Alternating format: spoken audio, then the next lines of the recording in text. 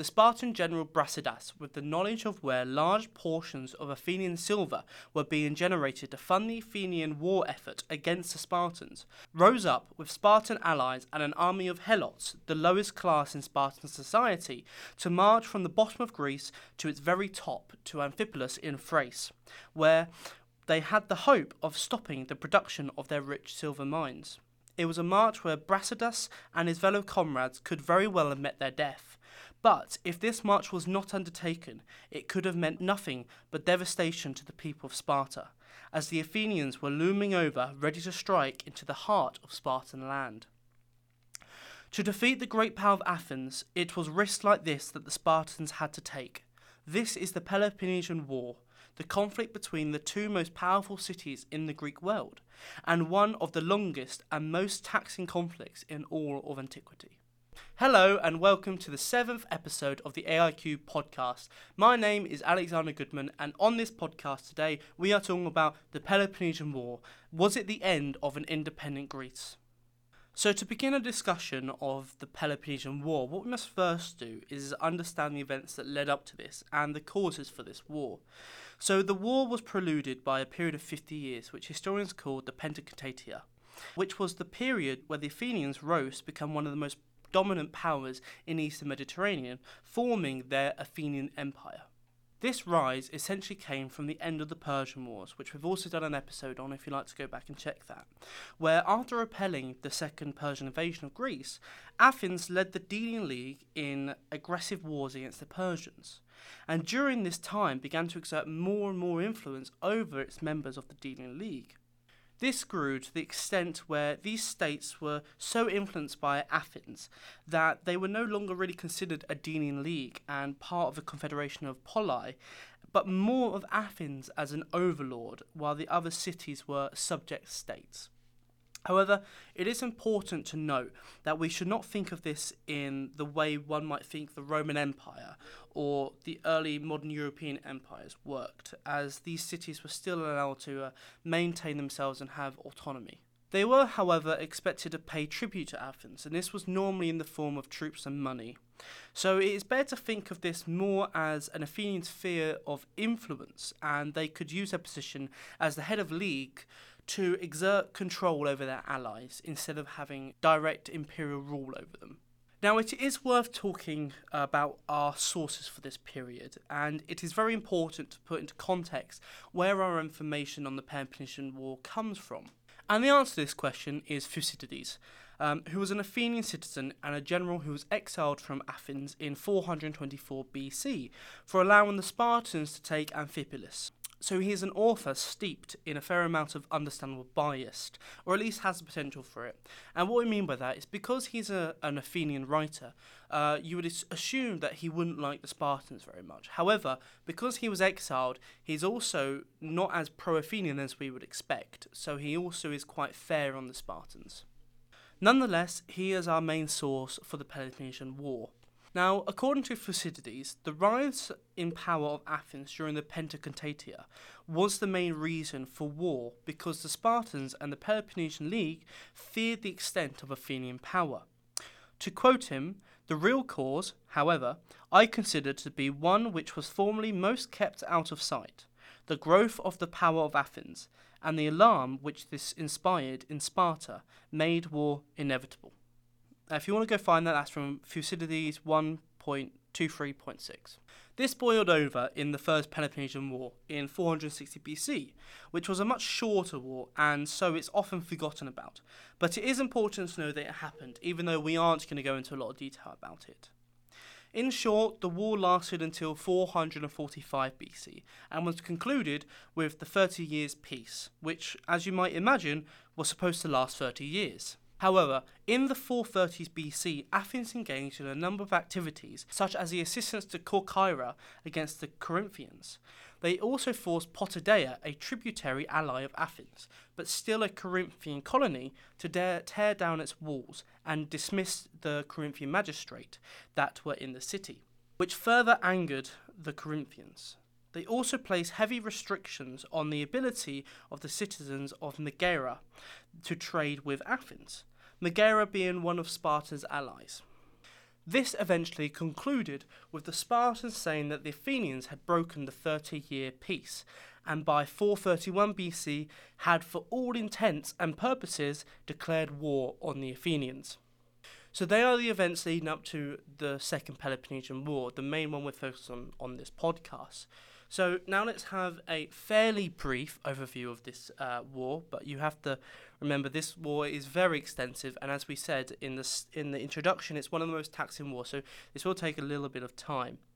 So the war officially began in 431 BC and ended in 404 BC, and can be largely split up into three phases.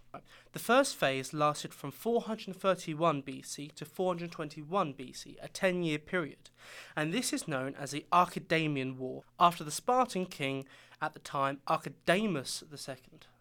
This period was marked by a repeated Spartan invasion of Attica, the part of Greece where Athens is situated, and other parts of the Athenian Empire, while Athens used its naval superiority to raid the Spartan coastline. This culminated with Brasidas, who was a Spartan general, and his expedition north to attack the Athenian colonies and allies in the Chalcidies. He took Amphipolis, which was a major source of silver and shipbuilding timber for the Athenians, and this was the cause of Thucydides' exile from Athens, as Thucydides was sent north as a general of an army to go and save Amphipolis. However, he got there too slowly, and so Amphipolis was already taken. So Brasidas, in general, wreaked havoc in the northern part of Greece and also Thrace. However, after repeated attempts to retake the lost cities by Athenians, Brasidas and the Athenian general appointed to lead these campaigns, Cleon, both died.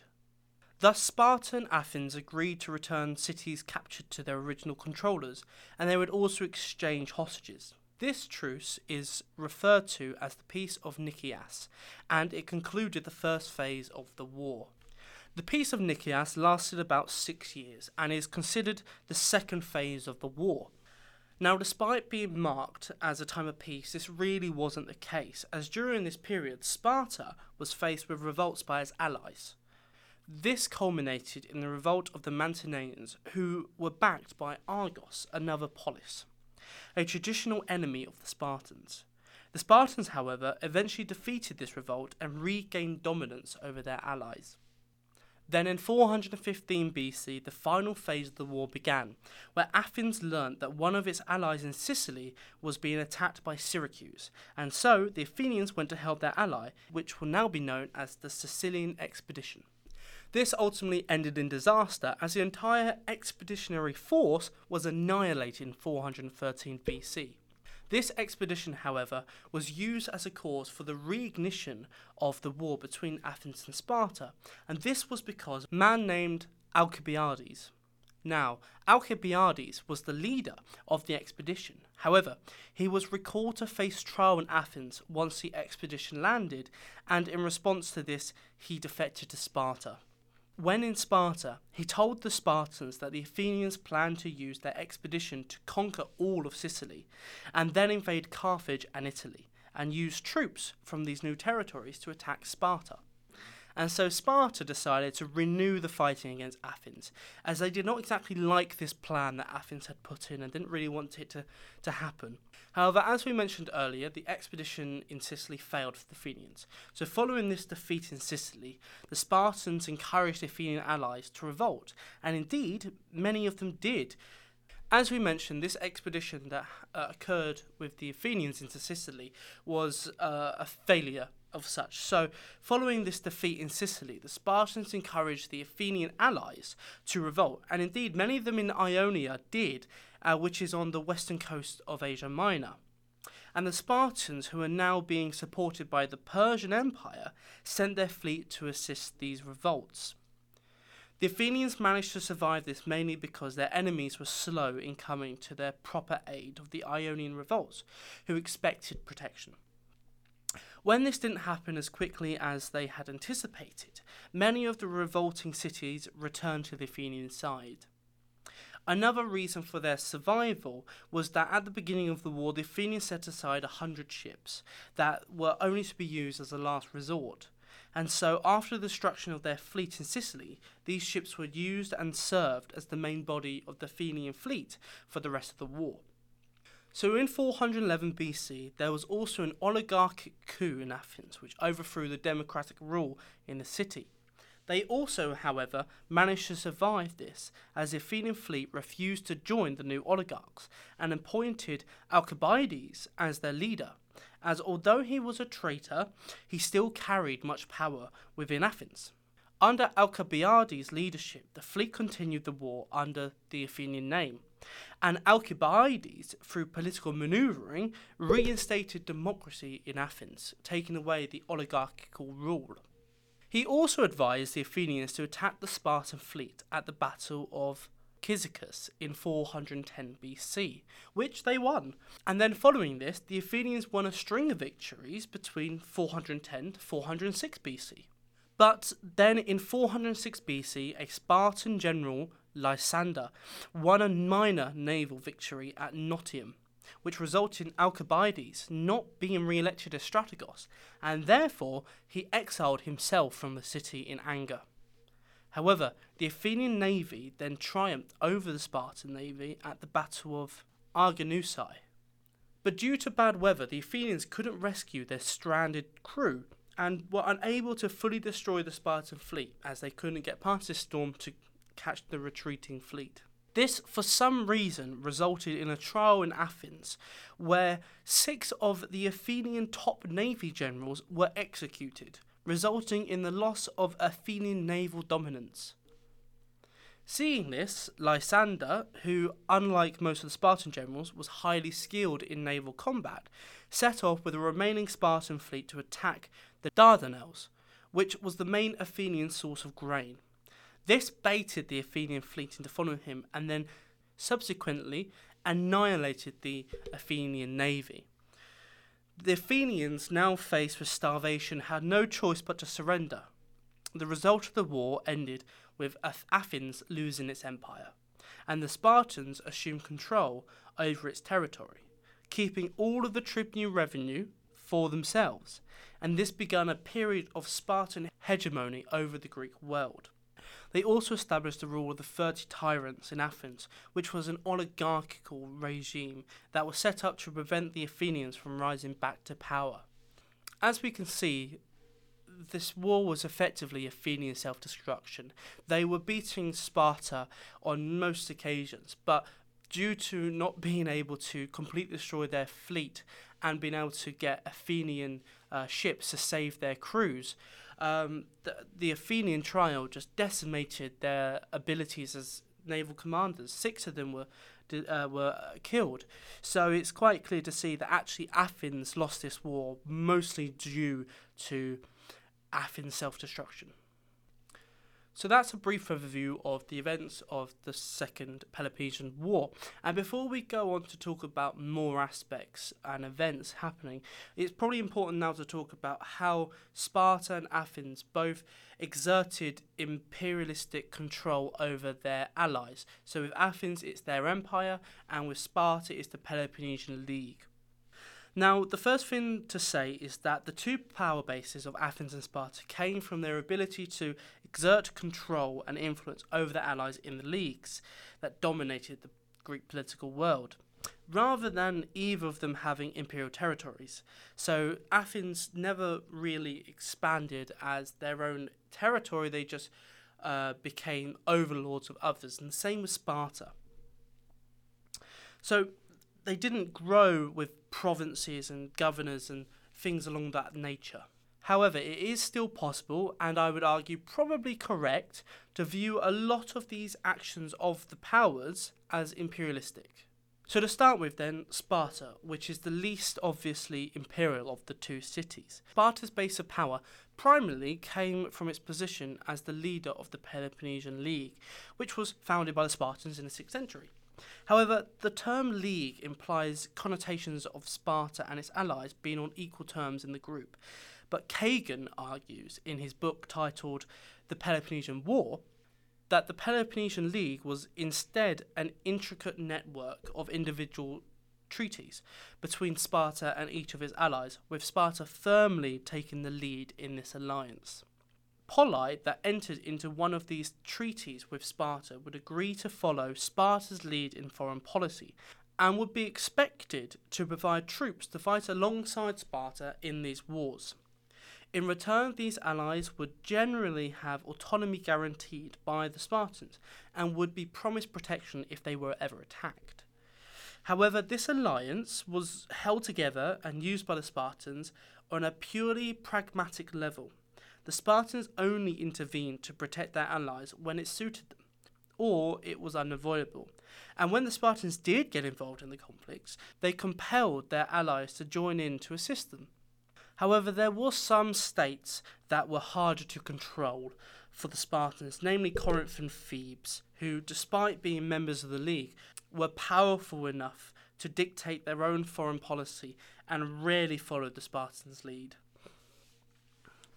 One of the main ways the Spartans were able to exert their influence over the League was via the ephors, who were essentially very powerful politicians and diplomats.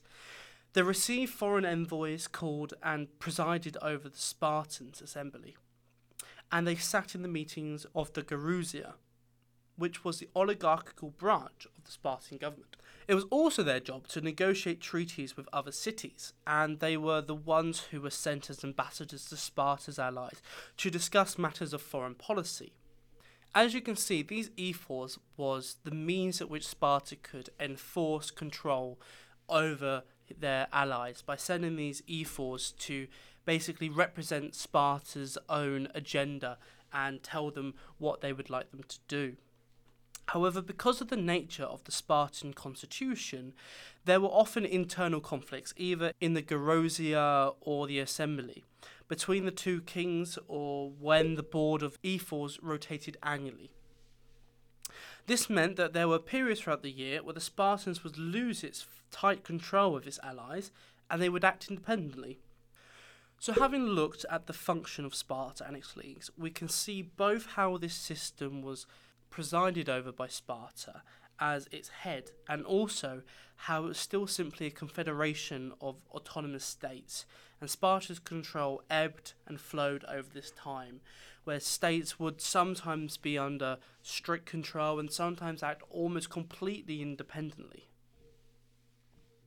It is this nature of the League that is exploited by the Mantineans during the Peace of Nicias, which almost results in the collapse of Sparta's hold over its allies. So now on to Athens and how they exerted influence over their allies.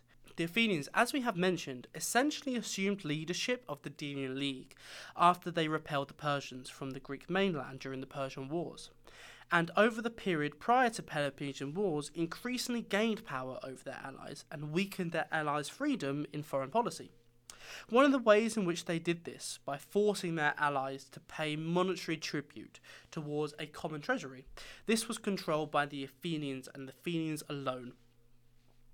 This was because Athenian naval power was so dominant that for the allies to attempt to resist would have likely ended in catastrophe, as many of the members of the Delian League were coastal cities and relied heavily on the use of the sea. So instead of resisting tribute, these cities gave their own fleets and paid the tribute to the Athenians, who then used this money to further fund the expansion of their fleet. It is as a result of this increase in Athenian power and the weakening of her allies that changed Athens' position as the leader of the Delian League to the master of it, and her actions became more and more that of an overlord ruling subject states rather than a leader of a confederation of states as seen through the Spartan ways. One such example of how the Athenians were much more domineering over their sphere of influence than the Spartans was how the Athenians dealt with the Samian rebellion in 440 BC. This essentially started by the Samians starting a war with Miletus, both of whom were members of the Delian League. Now Samos was one of the most powerful of Athens' allies, and at this time still maintained its own fleet, whereas Miletus had revolted previously and thus had been deprived of its fleet. So, Athens had to intervene as they couldn't allow a powerful ally to attack another one of its allies whilst they were defenceless. The Athenians initially used their naval dominance to overthrow the Samian government and replace it with a democracy. However, the Samian rebels allied themselves with a nearby Persian satrap, which allowed them to hire mercenary armies and retake their city. This sparked a revolt in Byzantium, which was another major ally, which allowed access to the grain supply from the Black Sea for the Athenians. And there were threats of Spartan and Corinthian support for this rebellion, so as you can see, it's becoming quite a high-tension scenario. However, the Peloponnesian League at this time chose not to intervene, and the Athenians managed to crush the rebellions despite their Persian support. They prevented the Samians from having their own fleet, forcing them to pay tribute, and installed a democratic government in the city, showing the extent to which the Athenians exerted control over their allies. It was, as some would say, with an iron fist. These, then, were the two ways in which the Spartans and the Athenians organised their alliances, and how they controlled the sphere of influences, with Athens being more strict and regime-like with their allies, and Sparta being more asserting dominance but not having their autonomy taken away. So now we've talked about how the leagues work, let's get back to the topic of this podcast. So, the Peloponnesian War, was it the reason Greece lost its independence? With the result of the Peloponnesian War, the Delian League was broken and disbanded, with Sparta becoming the main power in the Greek mainland. Sparta was supported by most Greek polis states, and even had the backing of the Persian Empire. This meant they attained the ability to slowly take control of previous Athenian allies in the Aegean Sea, eventually taking control of large parts of the Athenian Empire, bar Athens and Attica. However, they did install a new government of 30 tyrants in the city of Athens, and therefore still held some sort of influence inside their city.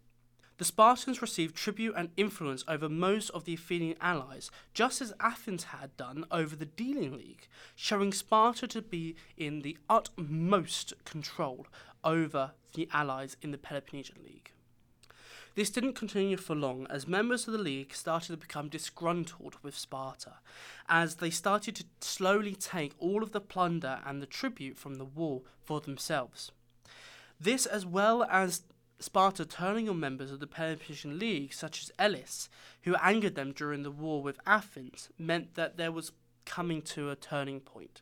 This was where Corinth and Thebes refused to send men to go and help the Spartans to fight Elis. Eventually, Thebes, Corinth and Athens also refused to aid Sparta in their expansion into Ionia, where Sparta invaded the Persian Empire. The Persians responded by paying 10,000 gold darikas to the powerful cities in Greece to revolt against Sparta, with Athens, Corinth, Thebes and Argos creating anti-Spartan policies. The Thebans then, with the support of the other members, started a war against the Spartans, starting the Corinthian War. This culminated in the King's Peace, which was, as the name implied, orchestrated by the Persian king, which really signalled the return of Persian influence over Greek foreign affairs. Something we will discuss more now. Persia, as we had talked about earlier, held quite an impact in the Peloponnesian War by aiding Sparta with vast amounts of funding.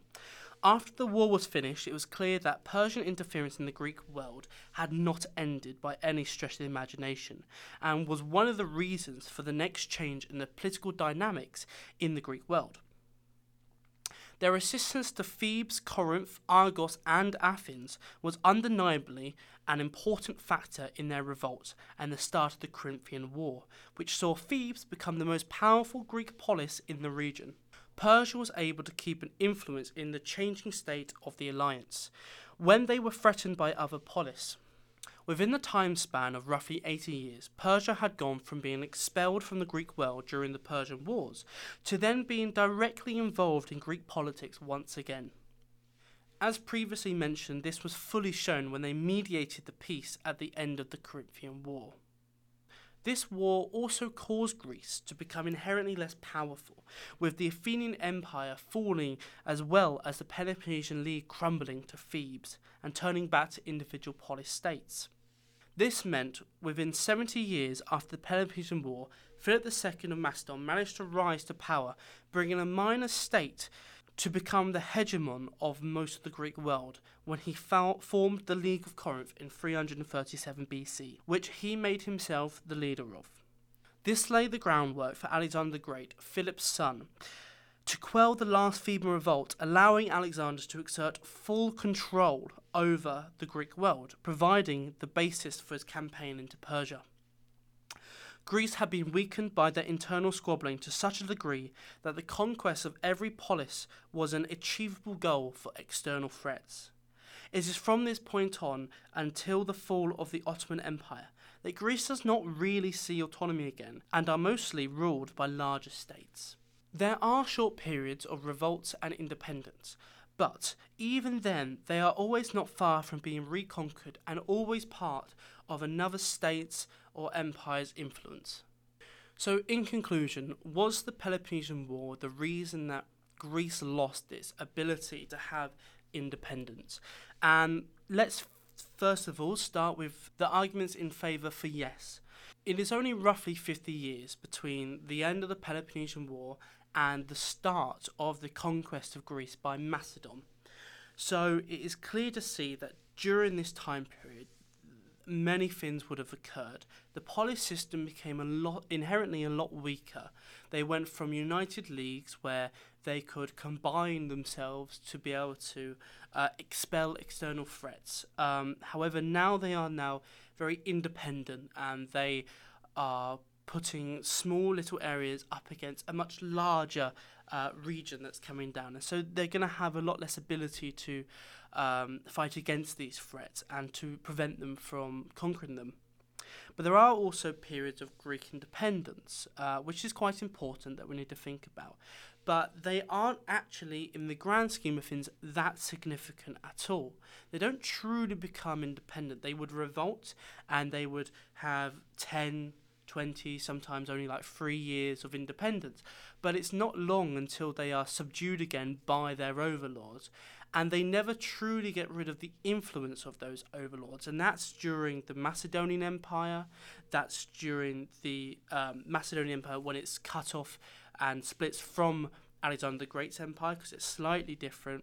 And that's also apparent in the Roman Empire, the Byzantine Empire, and then even in the Ottoman Empire. And it's not until roughly around the 20th century where the Greek state as a whole is created. And so I think someone could put a reasonable argument that is from the start of Philip II's campaign all the way to the 20th century, Greece is never independent fully. But to counter this, there is an argument for no, and that is that if after the Peloponnesian War, history had not gone as it did, there was still a point where Greece could have retained autonomy and could have stayed in much larger unified leagues, such as it was only when the Corinthian War came about that Sparta lost their dominance, and so Thebes and Argos and Corinth all rose, with Thebes actually being the most powerful, as we previously mentioned. But they don't have the ability to hold a league like Sparta did. If the tides had changed and Sparta was able to keep its big unified league, then potentially, yes, they would have been able to withstand the expansion from Macedon, probably even withstand expansion from Persia if that ever came again. So you could argue that the Corinthian War was actually the nail in the coffin that sealed the deal for Greek autonomy and independence.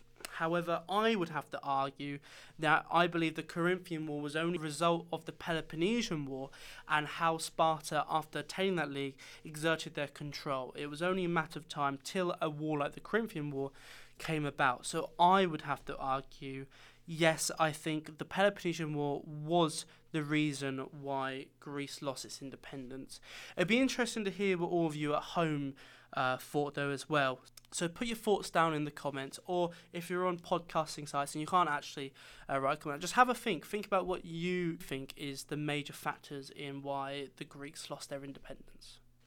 If you enjoyed this podcast, then I would really recommend you do some reading on this subject. I'll give you 2 ancient sources and then a modern scholarship. So I would really recommend you read Xenophon's Hellenica, along with Thucydides' History of the Peloponnesian War.